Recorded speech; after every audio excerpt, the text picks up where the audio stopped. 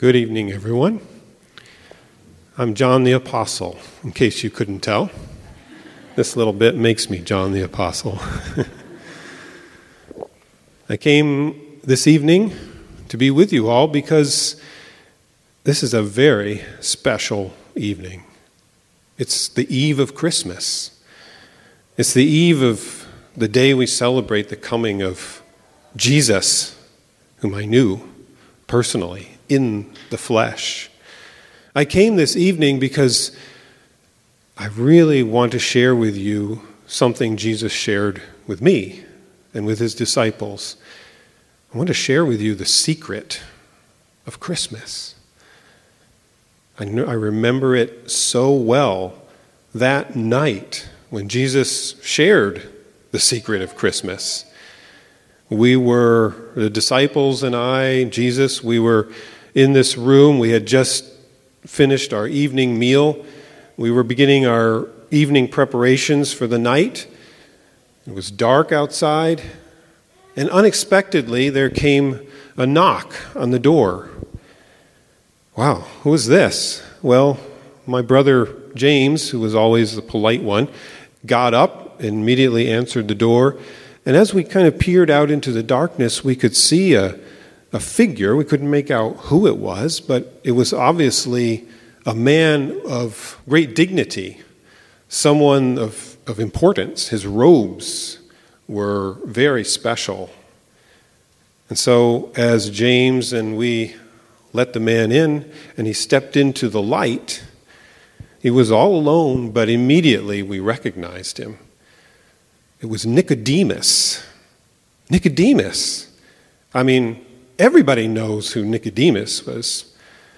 Nicodemus is one of the most prominent Pharisees in our nation. He is a man of the law. He teaches, he preaches, he shows us how to obey the law and thus be right with God.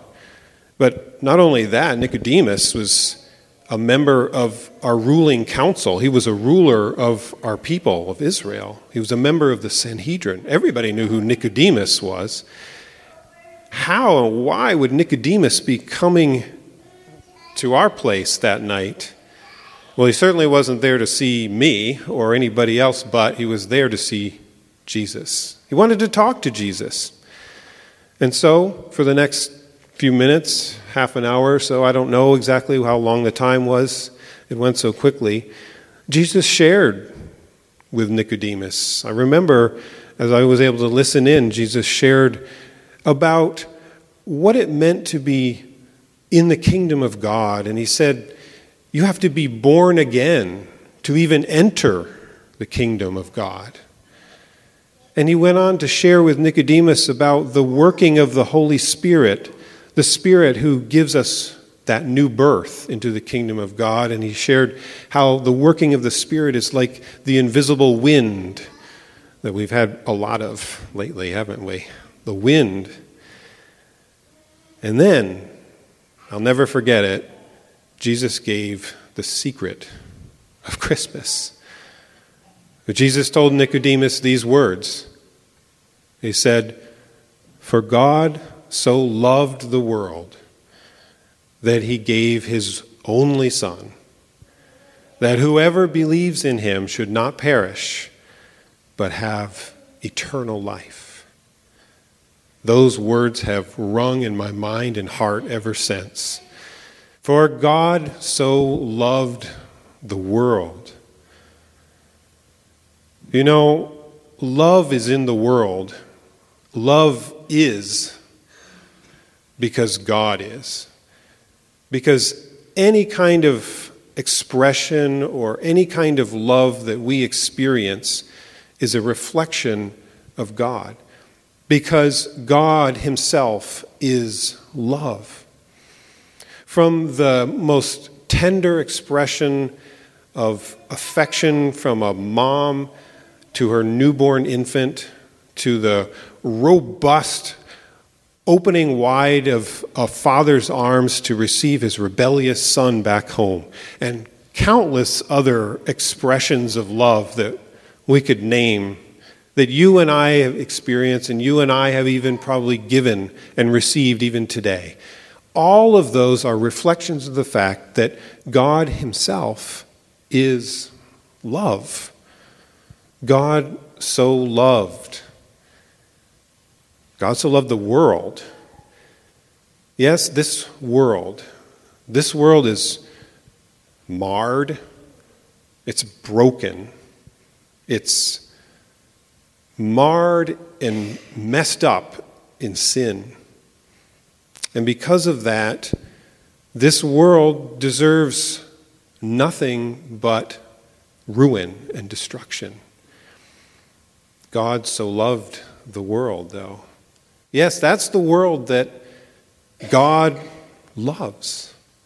God so loved this world that's full of sin and hatred and anger and frustration and pollution, not just physically but morally. God so loved the world. God so loved the world that he gave his only Son. You know, the kind of love that God is and the kind of love that God has, well, there's a special word for that in the Greek language, and that's called agape. Agape. Agape is a kind of love that is self-giving. Agape love gives of yourself. It's self-sacrificing. Agape love gives of yourself for the benefit of the other person. It's others-centered. That's the God that we love. That's the God who loves us. God is agape love. And that's the kind of love that he has for this marred, broken, and ruined world.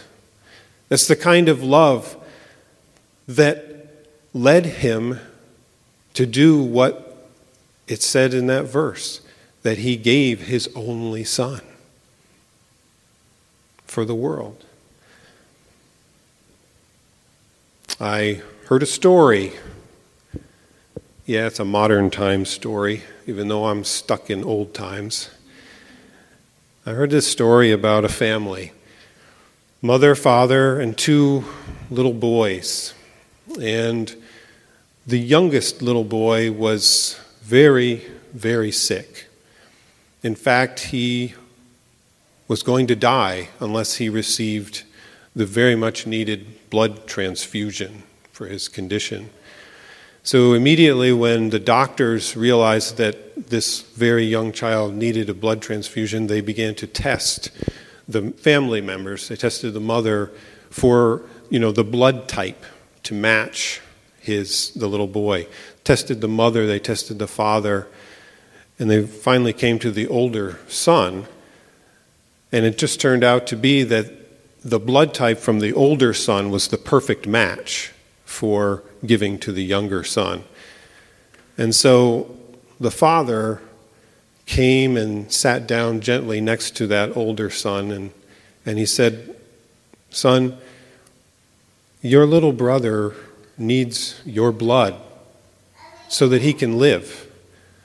Are you willing to give him your blood?" And the little boy looked up at his father and hesitated for a moment, but then he said, "Yes, I am." So immediately the nurses and doctors began to do the procedure of drawing the blood from the little boy. And as the blood began to flow out of his veins, the little boy looked up in the face of his father and he said, "Will it hurt when I die?" See, the parents didn't understand that in that little boy's worldview, he thought he was giving all of his blood for his younger brother. He thought he would die and give his life for him. Friends, brothers and sisters, that's agape love.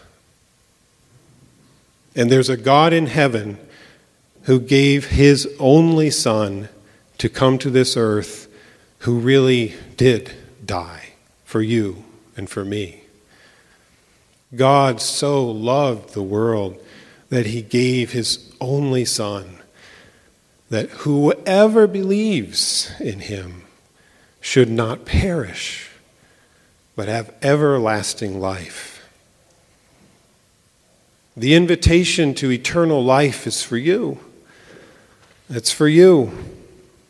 It's for you. It's for you. It's for you.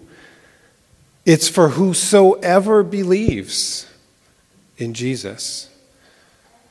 There's no strings attached. There's no hoops to jump through. There are no restrictions. Whosoever. But there is only one way, and that is through the Lord Jesus Christ. That is believing in the Lord Jesus Christ, as Jesus said on that occasion. And believing in the Lord Jesus Christ means placing your life's trust and faith fully in him to do for you what you could never do on your own. That he would become your Savior. For God so loved the world that he gave his only Son, that whoever believes in him should not perish, but have everlasting life. That, my friends, is the secret of Christmas.